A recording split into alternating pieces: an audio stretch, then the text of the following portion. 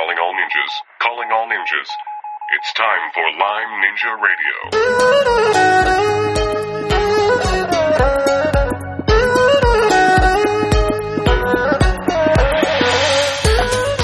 Hello, Lyme Ninjas. This is Lyme Ninja Radio, where we help you navigate confidently through your own personal Lyme journey. Everybody's journey is different, and a cookie-cutter approach just won't work for Lyme disease. You need ninja skills. I'm your host and acupuncturist, McKay Rippey, and this is episode number 128. And on this show, we have Lyme expert Dr. Bill Rawls. Also, welcome with me to the studio, our show producer and the brains behind Lyme Ninja Radio, Aurora. Hello. And in this episode, you will learn how Dr. Rawls gave up looking for a diagnosis and instead concentrated on restoring his health, how antibiotic treatment was not the best option for him, and how he discovered medicinal herbs.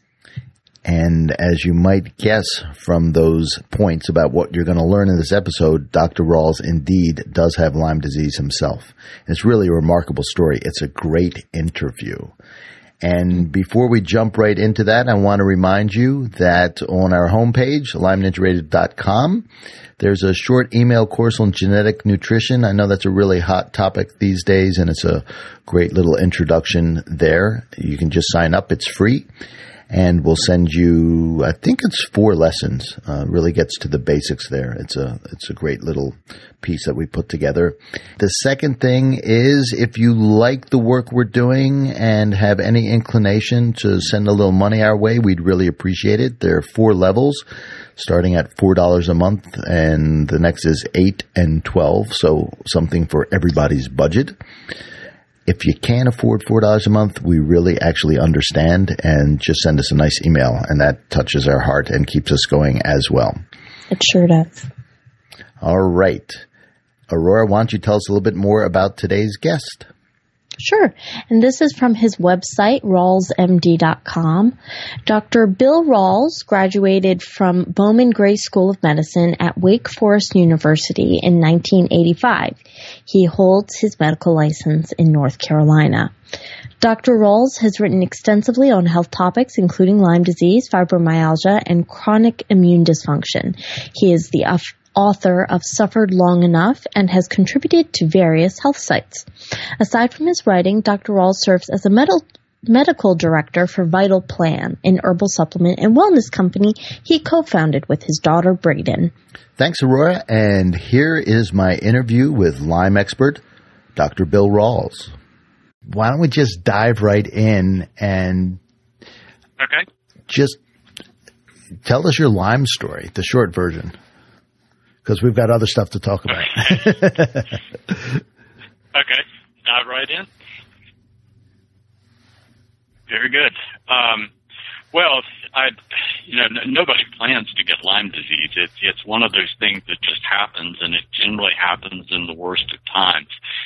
I actually think I carried the microbes for a long time. I was a very outdoors person in my childhood, constantly in the woods, constantly with tick bites, and really didn't suffer any consequences from it that I recognized. Entered into the medical profession, was not attracted to the medical side of the medical profession, and went into the practice of OBGYN, the specialty of OBGYN, because it dealt with health and wellness and bringing life into the world, and it was very active and vital and stimulating, and I really loved it. But I went for the best training that I could get and decided I wanted to go to a small town on the coast of North Carolina to offer that specialized care. And what that meant, going to a small town, was taking a lot of call. And it's so for 15 years I took call every second to third night. And I was one of those people that if someone was in labor or out there, then I was vigilant. I just didn't sleep. So I spent 15 years being sleep deprived, and in my late 40s that caught up with me, and I really didn't understand what was going on. But sleep disturbances and fatigue and muscle pain and joint pain and just this wide range of non-specific symptoms. Went to my internist. He really couldn't put a finger on it. I mean, we checked everything under the sun. We checked thyroid. We checked this. We checked that. All basically normal. And finally just accepted the diagnosis of fibromyalgia and that I was going to be that way. Started having a lot of cardiac symptoms with skip beats and chest pain, and my first effort was to try to exercise through it, and that just made the situation worse and worse, and my condition deteriorated to the point that I couldn't do night call anymore. So ultimately, I ended up stopping my OBGYN practice. My partners, because I couldn't take call, asked me to leave the practice. And I didn't really have a diagnosis, so I couldn't declare disability. So I started a medical practice with this vague concept of a wellness practice that I was determined to get well, figure out what was going on, overcome it, and help a lot of other people do the same. And it was a tough go. Yeah. Preventative care in our country is just a hard row to hoe right now. It's you just don't get reimbursed for office visits unless you're mulling through 25 or 30 people in a day. And I couldn't do that, and I didn't want to do that. I wanted to help people. So I was seeing about 10 or 15 people a day and barely making ends meet, which just added to the stress. But ultimately, I ended up with another tick bite, and I'd worked through all these wellness concepts, changed my diet, stopped taking the call, started using some herbs here and there, and was getting better, and to the point that I could at least function in practice. And then I got a tick bite that I didn't. It was one of the little ones on my buttocks, and I thought it was a little chigger bite. And after these weird rashes, this was one July, I finally ticked off and found this little tick and got the bullseye rash, and then all the symptoms that I'd been working so hard to get rid of came back in spades. Yeah. And then it was quite obvious that I had Lyme disease, and I'd probably had it all along, and that was what the problem was. So I went back to the internist and antibiotics, and they made me sick as a dog. I tried doxycycline. I tried why do you think that? And all of these. Why do you think that was? Why do you think they made you sick? My flora. My flora is just really sensitive to the antibiotics, and what I found is an awful lot of people are that way too. And I have since learned, that's a big focus of my new book coming out is looking for alternatives to antibiotics because they don't work for so many people. Once you understand the microbe, you understand why a lot of things that people are doing for it. And so my intuition pushed me away from antibiotics, and I kept, I was just hitting that wall and wasn't getting anywhere, and felt like, wow, you've got to look for other directions. And at that point, I immersed myself in everything that I could bring to me that might help me. Because here I was in this medical practice, I was trapped in the town. I was still doing GYN surgery with no coverage, so I couldn't leave town. And I wasn't making a healthy living, and I had 2 kids in college. Wow. And we just didn't have the financial resources to fly across the country and see a Lyme doc or, pay for all these very expensive therapies like ozone or IV antibiotics. I just didn't have that option. So I had to look for things that I could bring to me. So I considered rice machines. I considered everything under the sun, and read about them, immersed myself into them, weighing that, okay, what's the potential for good? what's the potential for harm, and how much is it going to cost me? And what it kept coming back to is you really should try herbal therapy because the cost wasn't prohibitive. The potential for harm was really, really low, and there might be something there. Mm-hmm. It was definitely worth trying. And about that time, Stephen Booner's book, Healing Lyme, came along, and I read the book and said, this is right up my alley. This is what I was looking for. So I ordered all these herbs, and I took just handfuls of capsules. My wife thought I'd really gone off the deep end at that point, and I started getting better.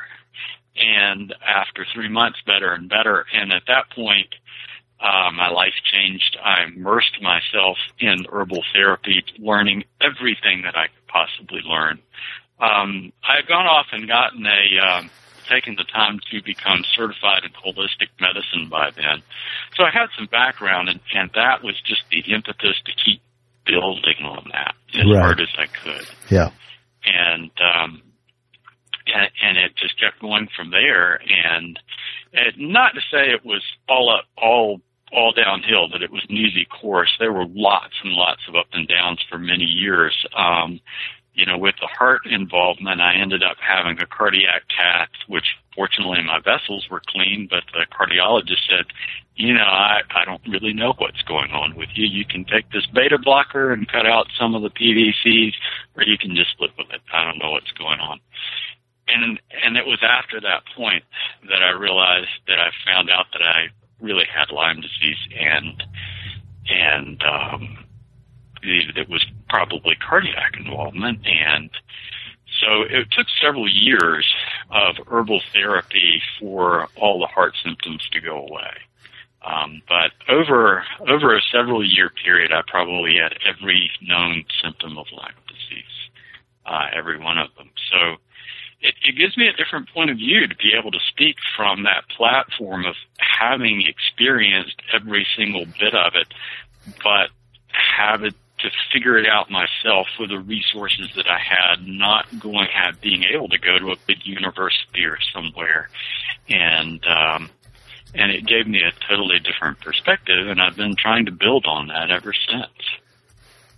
That's an amazing story. Now, coming from the Western medical pharmacological side of things, I mean, herbs really aren't that much, from my point of view, I'm an acupuncturist, isn't that much of a stretch, but from a doctor's point of view, it is a pretty big stretch. What was the most surprising thing as you moved from pharmaceuticals to herbal medicine?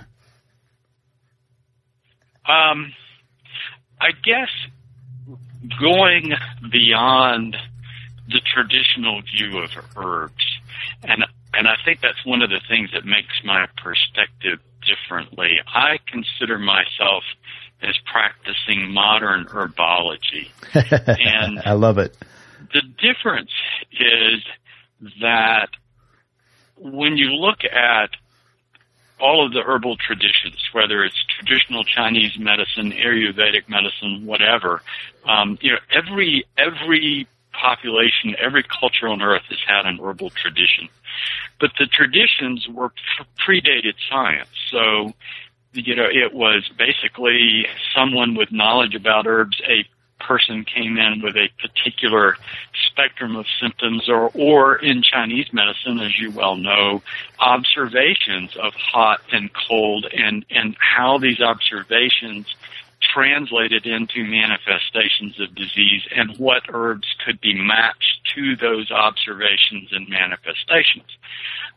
Whereas I think it's important to respect all of that, because it's all just remarkably important information. But now we're at a point where we can look and say, okay, what's actually causing those manifestations? When you look at disease, you're looking at what we eat and toxins in our environment and how that affects our immune system, which allows microbes like Borrelia and Mycoplasma and Bartonella that are all in the, we all have these things in the margins of our microbiome, and it allows these things to flourish. So how can you look at the biochemistry of herbs the different chemical substances within the herb and how can you bring herbs together that affect those underlying causes that cause the manifestations and presentation of the disease process. And to me, that part of herbology is just really fascinating and so much fun. But I think a lot of we're just beginning to explore that as a culture, I think. Now, what else did you use to turn it around besides the herbology? Did you use any adjunct therapies? Not that much. For me, herbs did it. I think you could probably do it faster adding on other things, but for me, that and what I would call lifestyle and dietary modifications. I mean, it affects every system in the body. Everyone's GI tract is a wreck. Early on, I did have to have medications for sleep, and that was a bear in itself, just because I just literally destroyed my natural sleep ability. So I did have to have conventional medications. I changed my diet. I stopped doing the night call. I started meditating, practicing Qigong and yoga. Looked at, where are toxins entering into the picture? How do we get rid of those kinds of things? How do EMR devices, electromagnetic radiation, how is that entering into the picture? So minimizing the stress factors that are causing that underlying immune dysfunction, which is really the underlying problem of the whole thing, along with complementing that with herbs was enough for me. But something that I've done, go ahead. Were you sensitive to EMFs? We find that some people are, and some people, it's like, well, it probably bothers them, but some people it just wrecks them. Yeah, it is. I was somewhat sensitive. Okay. I think we all are to certain degrees, and it depends on how much reserve you have. Okay. And if people are really knocked down, but what kind of illnesses people get. I mean, I look at Lyme disease as a model for a lot of modern diseases, autoimmune disease, fibromyalgia, all of these different kinds of things. And what diseases people end up with are dependent on their genetics, which is basically the hand that you are given to play with. And how you play that hand really matters. What I call system disruptors, which are food, EMR, toxins, physical stress, emotional stress, how those factors come together to disrupt the functions in your body, especially immune dysfunction, and then what kind of microbes we have on board. And, if it's not Borrelia, it's Mycoplasma, Bartonella, so it's never one microbe. It's a spectrum of microbes, and they're allowed to erupt by this chronic disruption of the immune system, and then you end up with a snowball effect that you end up in this vicious cycle. So everybody's a little bit different. Yeah. So in your mind, you think that some of this bacterial and viral load we're carrying, we're just kind of cruising through life with it there in the background. Am I hearing you right?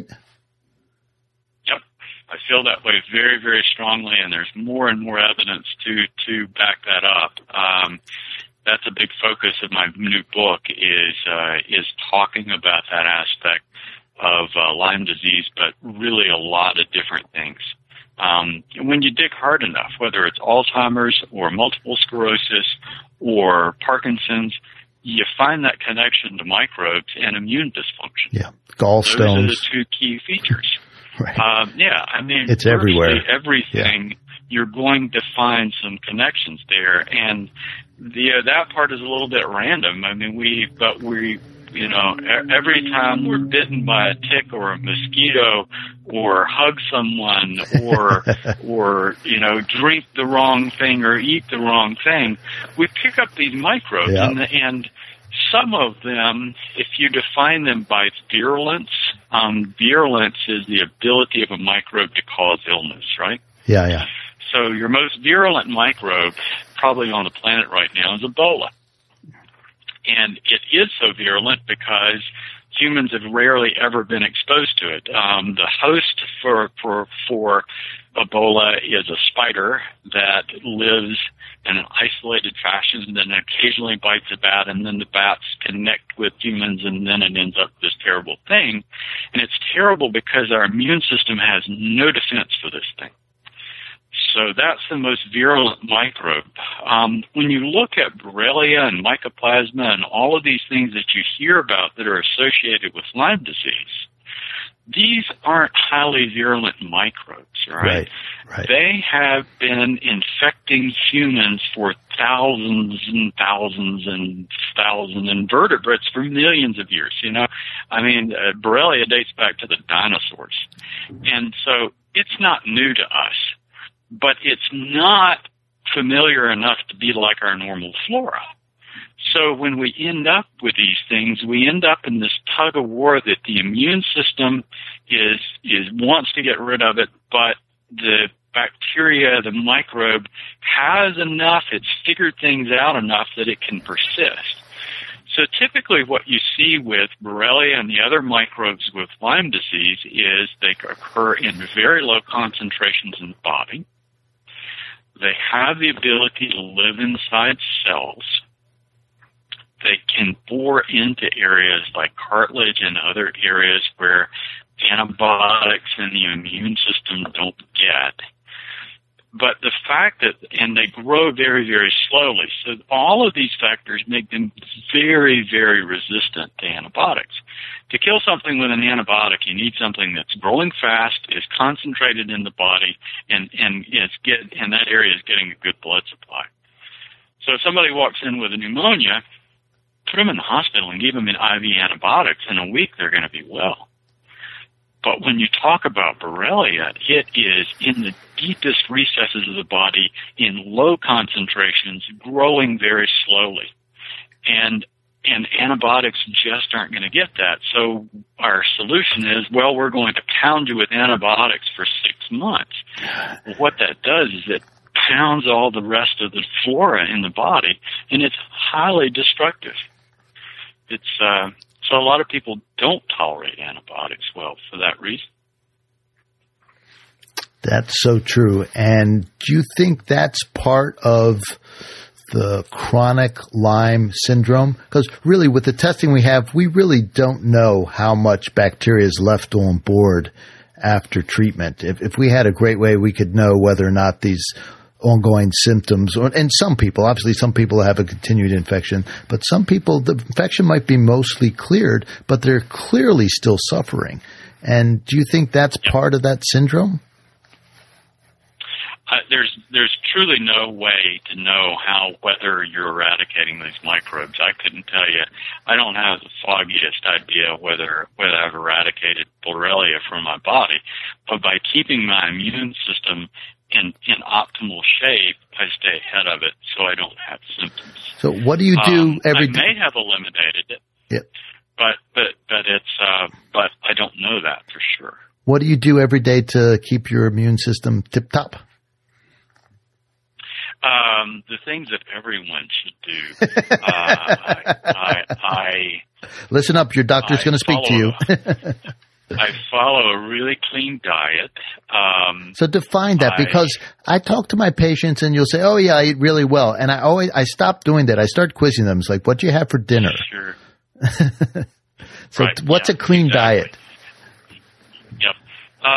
If you look for a movement out there that probably exemplifies a clean diet, it's probably the paleo, as long as you don't take it to the level of just gorging on meat. A really good diet is very high in vegetables. At least half the diet should come from vegetables. You can do it vegetarian and vegan. You can do it with meat. If you're eating a lot of vegetables and most of your food is coming from vegetables, not fruit. from vegetables, then that's the cornerstone of a healthy diet right there, is lots and lots of vegetables. And you can really find wonderful and creative ways to enjoy vegetables by highlighting with spices and different kinds of fats like olive oils and coconut oils and all the wonderful spices that we have. And then meat more as an accent to bring out the flavor, to add flavor to food. But meat should be grass-fed, naturally fed, not grain-fed. A big part of our problem in our culture today is wheat and corn. If I could snap my fingers and do one thing that would change the health of America right now, it would be to remove wheat and corn totally from our diets. Now, why wheat and corn? I have my ideas, but I want to hear from you. Sure. Well, everybody knows about gluten, right? Yep. Yep. So what is gluten? It's a protein. It's protein, right. So why is gluten such a problem? It's not the only problem with grains in general. There are proteins in all beans and all seeds called lectins, right? And these are glycoproteins, and basically what these things are put is to protect the seed, and they disrupt membranes of living creatures. So when you eat something with a lot of with seeds, it's predominantly seeds, you get a lot of these lectins, and they damage the proteins in your gut, or they damage the lining of your gut. Now we have kind of a mucus layer that protects us from most of the lectins, unless you're eating tons of that every single day. And so lectins are a problem. It's like kidney beans. If you eat kidney beans raw, they'll kill you because of the lectins in them. Okay. You have to soak them a long time and then boil them to knock down the levels of lectins to the point that you can actually eat them. So lectins are a problem with all seeds, except for like pumpkin seeds are in the center of the squash, pumpkins, watermelons. Those are different seeds, and they're not armed with these lectins because the whole purpose is for you to eat them, so it goes through your body and fertilizes the seed. But other kinds of seeds that blow in the wind, like wheat and corn and others, they're loaded with lectins, and that's a problem. Gluten is something completely different, and that's found in the lectins are in the outer bran, but gluten is in the endosperm, and basically gluten is a protein called a storage protein that's there to provide amino acids to the germinating embryo, and all seeds have storage proteins. So all of your seeds have gluten-like substances, but wheat has the one that is the most foreign to us, and we react to it the most highly. So gluten and lectins are a problem in wheat. The excessive carbohydrate in all of your grains, especially corn and wheat, are a real problem because they grow abnormal bacteria in the gut. They raise our blood sugar levels, and they affect our insulin levels, which disrupt immune function. Right. So too much grain is a problem. The only grain that's the exception is rice. Half the world eats rice and doesn't have the GI problems that we do. And it's because the rice is absorbed so fast, it doesn't affect the normal flora. It doesn't seem to have damaging lectins and storage proteins like the other grains. And it's not as bad. Of course, you can become a diabetic eating nothing but rice, but it's much better tolerated. So rice is an okay thing on my list as long as you're not overdoing it. Corn is bad because it has loaded with omega-6s that are inflammatory as opposed to your omega-3s. And it's also loaded with starch, which raise your blood sugar levels. So that's the big part of diet right there, is cutting out or cutting down on those grains and eating lots more vegetables. vegetables, and fruit is okay, the temperate fruits, blueberries and cherries and things that have all the wonderful antioxidants. So to me, that's what a really good diet is. Great. Thank you for that exquisite detail, because again, we use code words, I think, out in the public, just shorthand. And a lot of times we don't get specific, and some people don't understand why wheat is such a problem or corn. It's like, what corn? What can be wrong with corn? It's everybody eats it. All the cows eat it. What can be wrong with it? So thank you for illuminating that. Yeah. Yep. That's, I think that diet is a big part of it. Stress, we all live under very pervasive stress, and our world is loaded with more toxins than it's ever been. I mean, there are 200,000 different toxins that humans have never been exposed to before 100 years ago. Devices and physical stress, we all sit too much. We need to be more active. And all those factors have to be, that's part of that foundation of getting well, that I think is so important.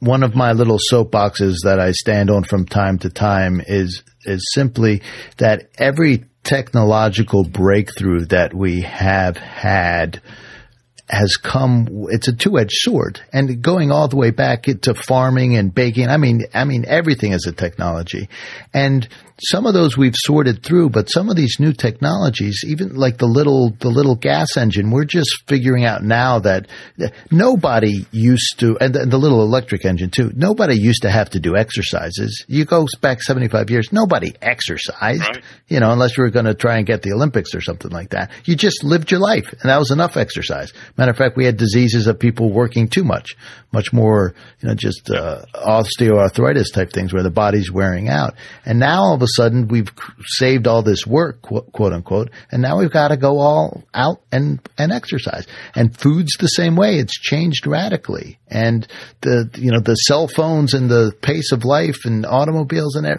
we're just sorting out. You talk about stress in this overall thing, but we're just sorting out now the electromagnetic waves that you're talking about. That's a whole nother thing. That we've got this power lines running through our house and above our house, and now we've got radio waves going all over the place.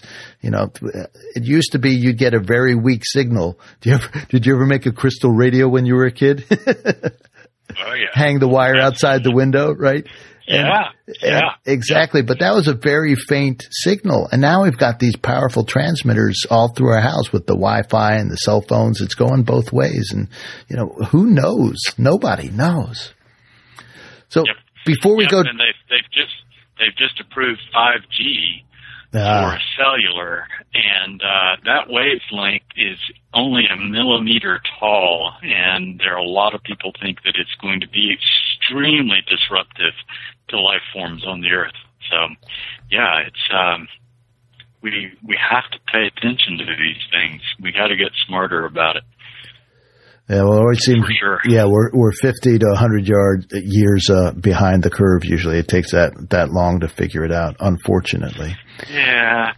So, But before we go on bashing modern life, which is too easy to do, it's shooting fish in a barrel. Let's talk about your book. This is your second book, yeah? Yes, it is. Actually, third. I wrote one some years ago.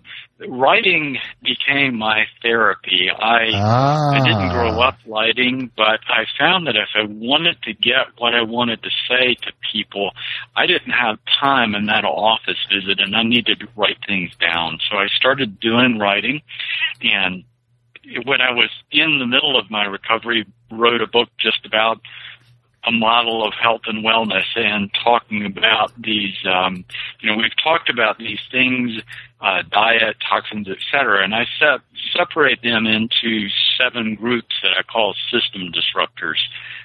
Food, toxins, emotional stress, physical stress, radiation and energy, oxidative stress, which is free radicals generated in cells, and then microbiome imbalance. And you can pretty much look at any disease process and discuss it from that point of view, which is really interesting. So that was my first book, and then in the middle of really discovering Lyme disease and starting to overcome things and figure it out, I just nights and weekends wrote a book that I called Suffered Long Enough, that was about that experience. A lot of it was my personal experience. But I just felt like it wasn't enough, and a year and a half ago I gave up the medical practice to devote totally to creating a new entity that, if we have time, then I'll talk about as far as helping people with these things. But it took 9 months out just to write this book because I wanted to do a more thorough job. I wanted to really dive deeply into what Lyme disease was and what are all the things out there that people can pull from, what's the good and bad of the testing. I wanted to examine every aspect, and that's what I did for 9 months, very intensely. So that my new book, Unlocking Lyme, is the result of that effort. So would you recommend this for somebody who thinks they might have Lyme, or is this for somebody who's already got a diagnosis? There's so many people out there. Like, I had a patient today, and we started talking about it, and he said, I saw your sign, and I've been tested a couple times, and I've been negative, and so forth and so on. But I always wonder. So, will this book help somebody sort that through? Absolutely. That is one of the primary purposes of the book. Of course, anybody with a formal diagnosis of Lyme disease can gain everything, lots of good information from the book. But it's very much for that person who is in that gray zone, that they don't really know what it is or isn't. And that accounts for most people, actually.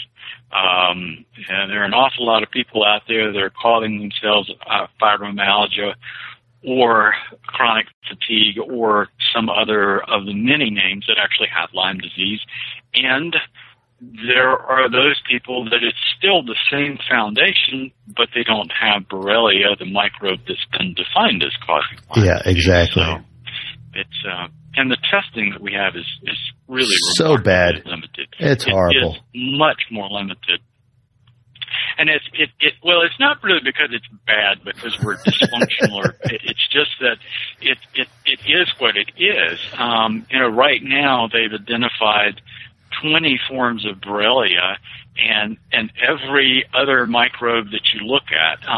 In Stephen Booner's last book, he related 237 genera of microbes that can be carried by ticks. And this is one species of tick. Right.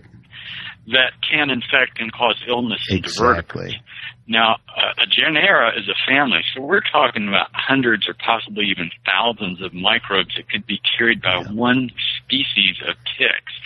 So when you look at what we're doing, we're just scratching the surface. Right. And that's why you can't just rely on testing alone. And that's one of the things that I want to make clear in the book. I review the current state of testing, but I help people understand that they don't have to rely on that.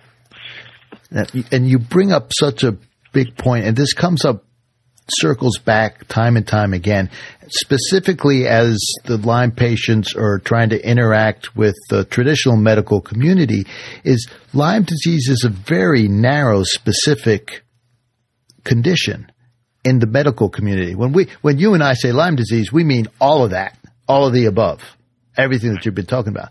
But to a doctor, no way. So we need another term that's easy. The reason we default to Lyme is because it's easy to say.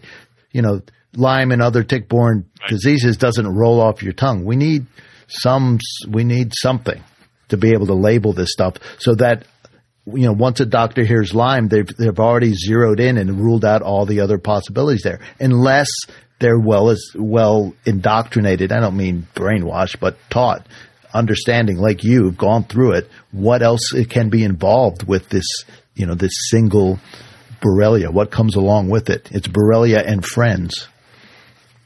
Sure. Yeah, exactly. we've been using the term chronic immune dysfunction to just look at these whole spectrum of disorders, but one of the limitations of conventional medicine is the diagnosis. It's valuable because it puts doctors in the ballpark, but when you become so narrow-minded that, you've either got this diagnosis or you've got that diagnosis or you don't have those things, then you got a real problem, because when you look at this thing, everything's a gray zone. There's no such thing as a specific diagnosis. And when you put yourself in that box that you're relying on the diagnosis to administer therapy, you've hugely handicapped yourself right from the beginning. And that's one of the points you bring up in your book, that you like herbs because they're not as specific and they have a broad spectrum of effect. Correct. Very important. Absolutely. When you look at conventional medicine, we do a very, very good job with acute care. Yes. We take care of problems. And if you've got something acute, a pneumonia, a broken leg, a broken hip, a heart attack, you're in the best place in the world in the United States to get that taken care of. We're going to jump on that and we're going to fix it, and we feel really good and confident.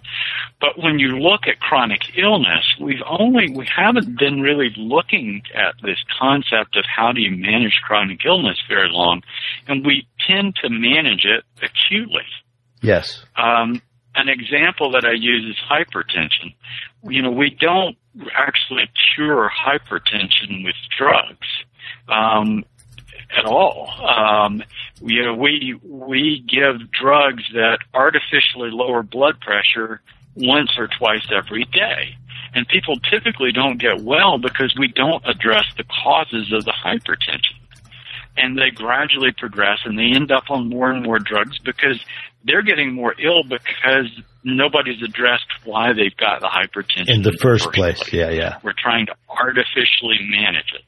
And so that's one of diagnosis and chronic, this acute approach to chronic illness is one of the real deficiencies of our medical system. And one of the handicaps when a doctor goes in, he doesn't really want to see a patient with Lyme disease or fibromyalgia because it's this nebulous thing in his mind that he doesn't really understand what's going on or how to treat it.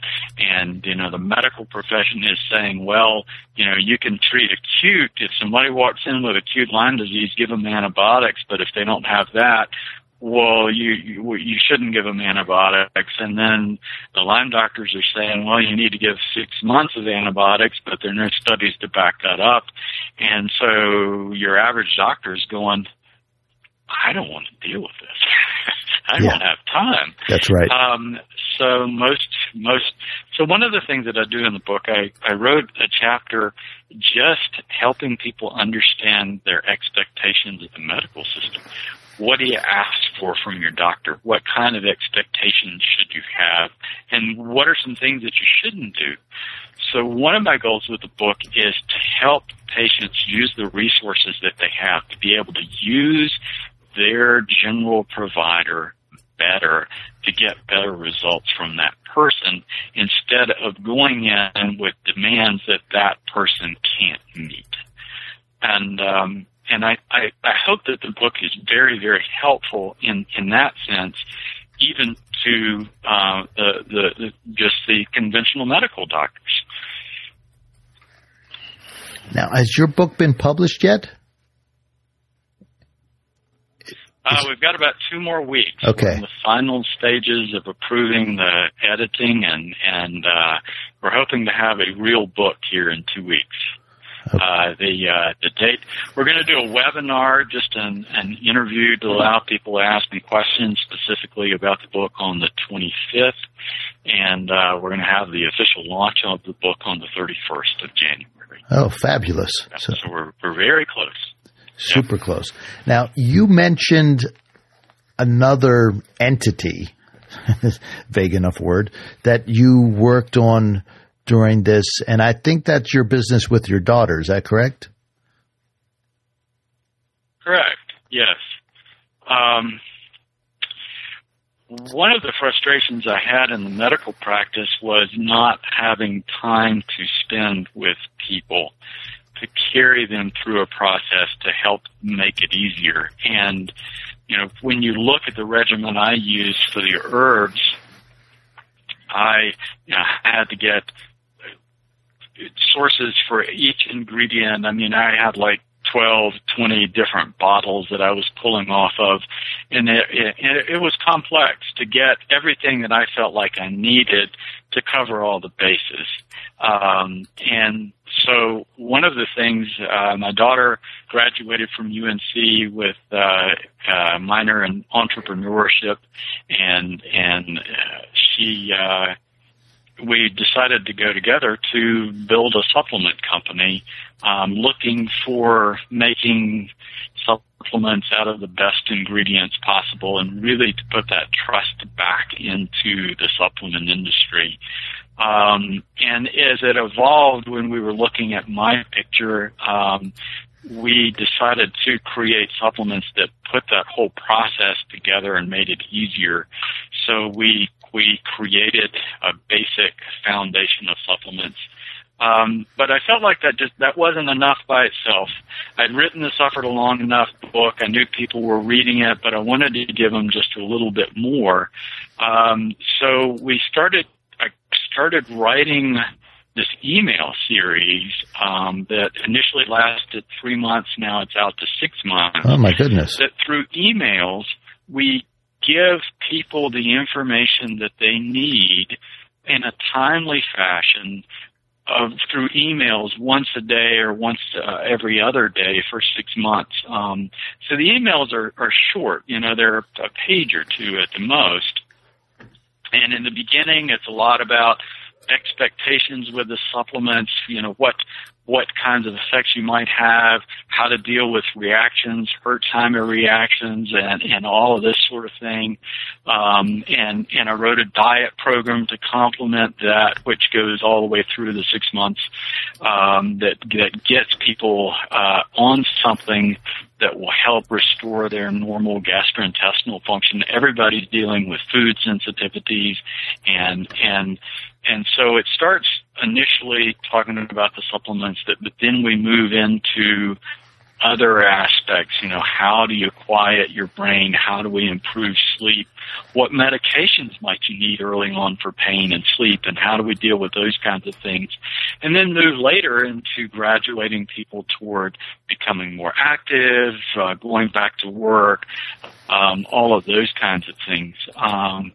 And I've done 3 phases of the program. We're getting ready to go into phase 4 just to keep making it better and better. So those 2 things, making the herbs easy and having this complementary program that carries everyone through that whole process, is really been grand. And it's been very helpful for people to guide them and make just that transformation easier. That's an amazing amount of work. I send out little emails every week to a small list that I have. So 6 months worth of daily emails, or even every other day. I understand how much work that is. That's crazy. And it's fantastic. So how do people, if people listen to this, I'm sure they're saying, wow, how do I get me some of that? So tell people how they can find out about your herb company, this email program, your book. Let's get down to brass tacks here. Sure. Our company is Vital Plan, and it's just vitalplan.com. And the program that we've designed is called the Restore Program. Now, 2 years ago, it was my daughter, I, and a designer. Now we have 13 people on staff, and a core of that staff are customer service people that I work with every day that are very good about answering questions about the program and the products. And I stay on standby, so whenever they have a question that they don't feel comfortable with, they punt it to me, I answer it directly, and get right back to people. So we pride ourselves on customer service and really helping people. But the Restore program is, if you look that up on our Vital Plan website, it's pretty easy to find, and there's lots of great information about it.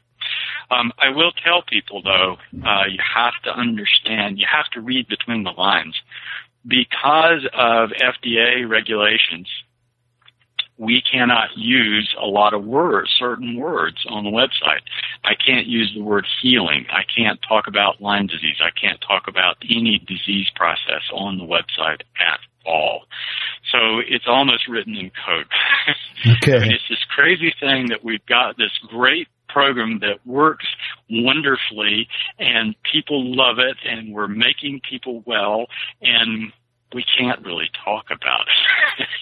It's so we have a sister website called Rawls MD that is just loaded with information. We just built that in the past month, so we're still getting all the bugs out of it. But I'm going to continue loading information. My whole objective with that website is to help our community that we want to serve, which is Lyme and fibromyalgia and chronic fatigue.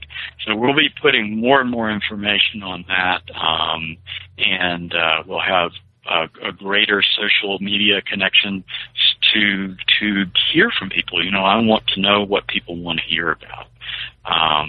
So we will continue adding to that more and more to help people move forward.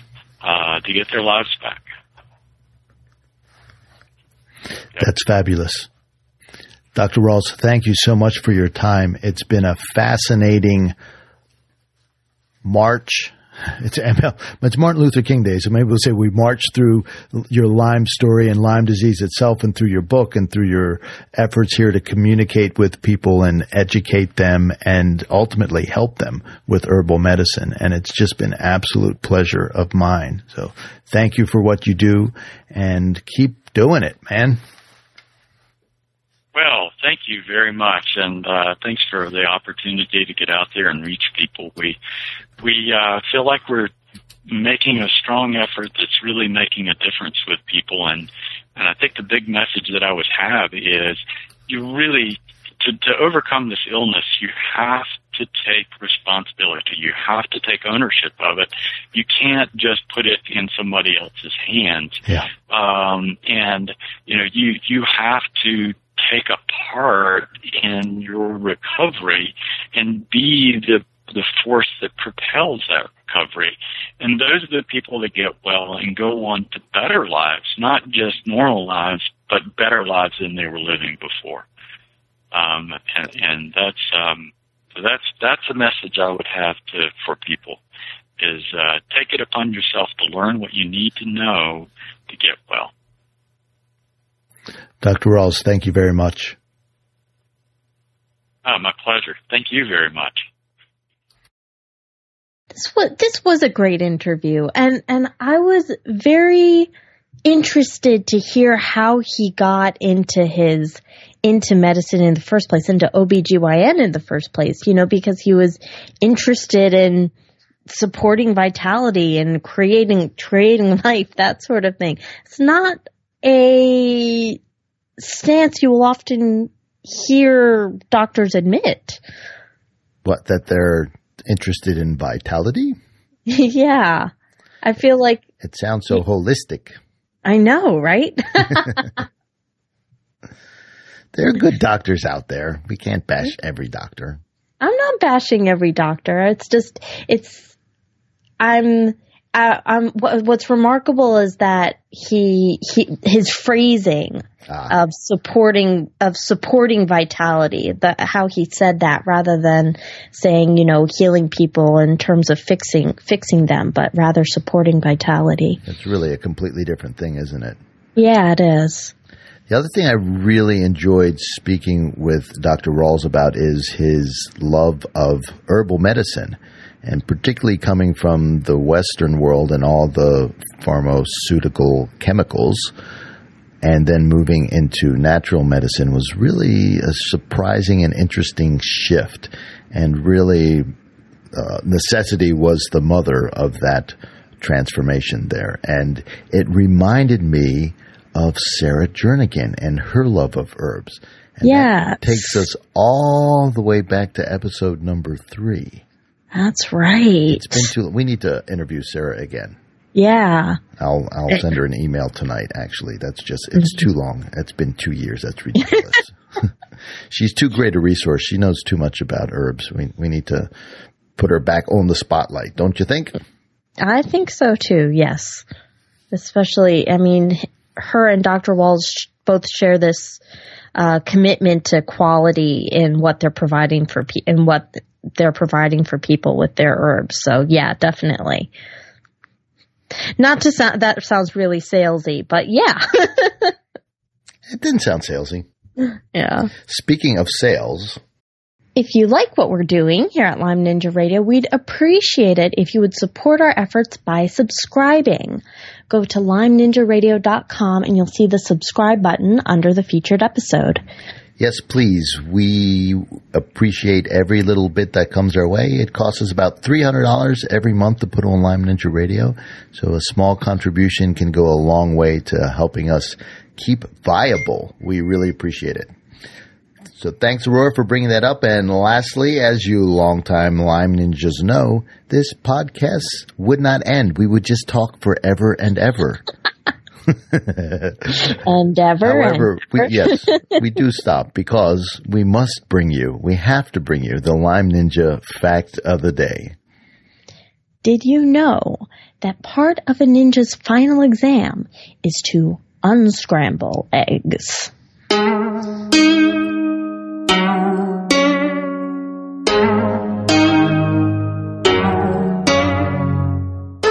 Lyme Ninja Radio is a purely public broadcast and is not intended to be personalized medical advice for any individual's specific situation. Each individual's medical situation is unique, and Lyme Ninja Radio should not be relied upon and or considered as personalized medical advice. Lyme Ninja Radio is not licensed to render medical advice and should be considered simply the public opinion of Lyme Ninja Radio and its guests. Recommendations on specific treatment options are not intended to address any listener's particular medical situation. As always, contact your physician before considering any new treatment.